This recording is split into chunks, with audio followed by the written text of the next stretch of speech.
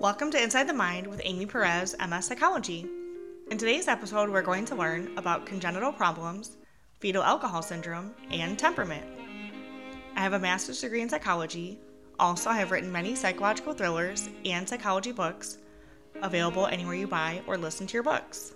I have a passion for psychology, and I keep learning more and more about this interesting subject each and every day. So let's get started. Two of the happiest days of my life were the day my children were born. Even though I had taken human growth and development classes and anatomy and physiology, nothing could have prepared me for those special moments. All of a sudden, you are staring at a little miracle. The little miracle needs you for everything. All of a sudden, the parents and or caretakers must feed, change, and bathe this tiny human. And not to mention nurture.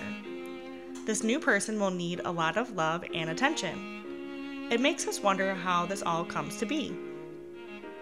Starting in the womb, a baby is developing. Nature and nurture begins to play together in sort of a dance. We need both to lead to development. Depending on how the mother cares herself during pregnancy, the baby can be impacted in many ways. Sometimes a baby can develop congenital problems.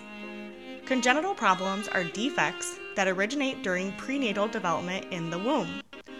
These could possibly be caused by a mother's choices. For instance, if a fetus is exposed to drugs or alcohol, it can cause congenital problems. This brings us to fetal alcohol syndrome.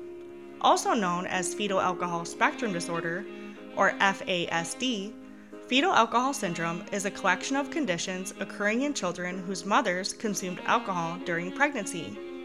Some typical features of FASD can include a small, non-symmetrical head, a short nose, and even a flattened area between the eyes.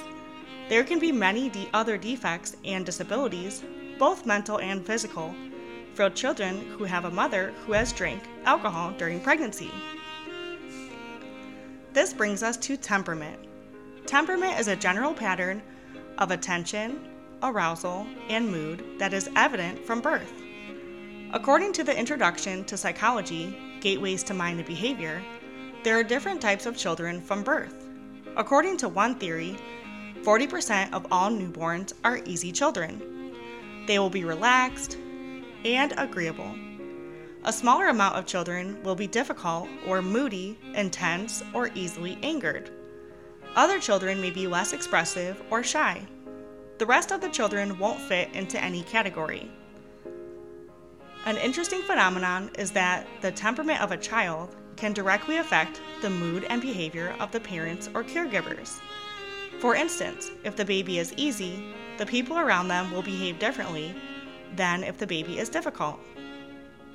Hopefully, all babies are treated with love and care despite their temperament.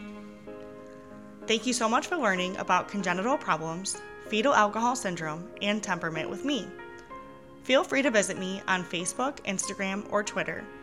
You can Google Amy Perez, MS Psychology as a quick way to find me. Stay tuned for episode 22, where we will discuss readiness, deprivation, and enrichment.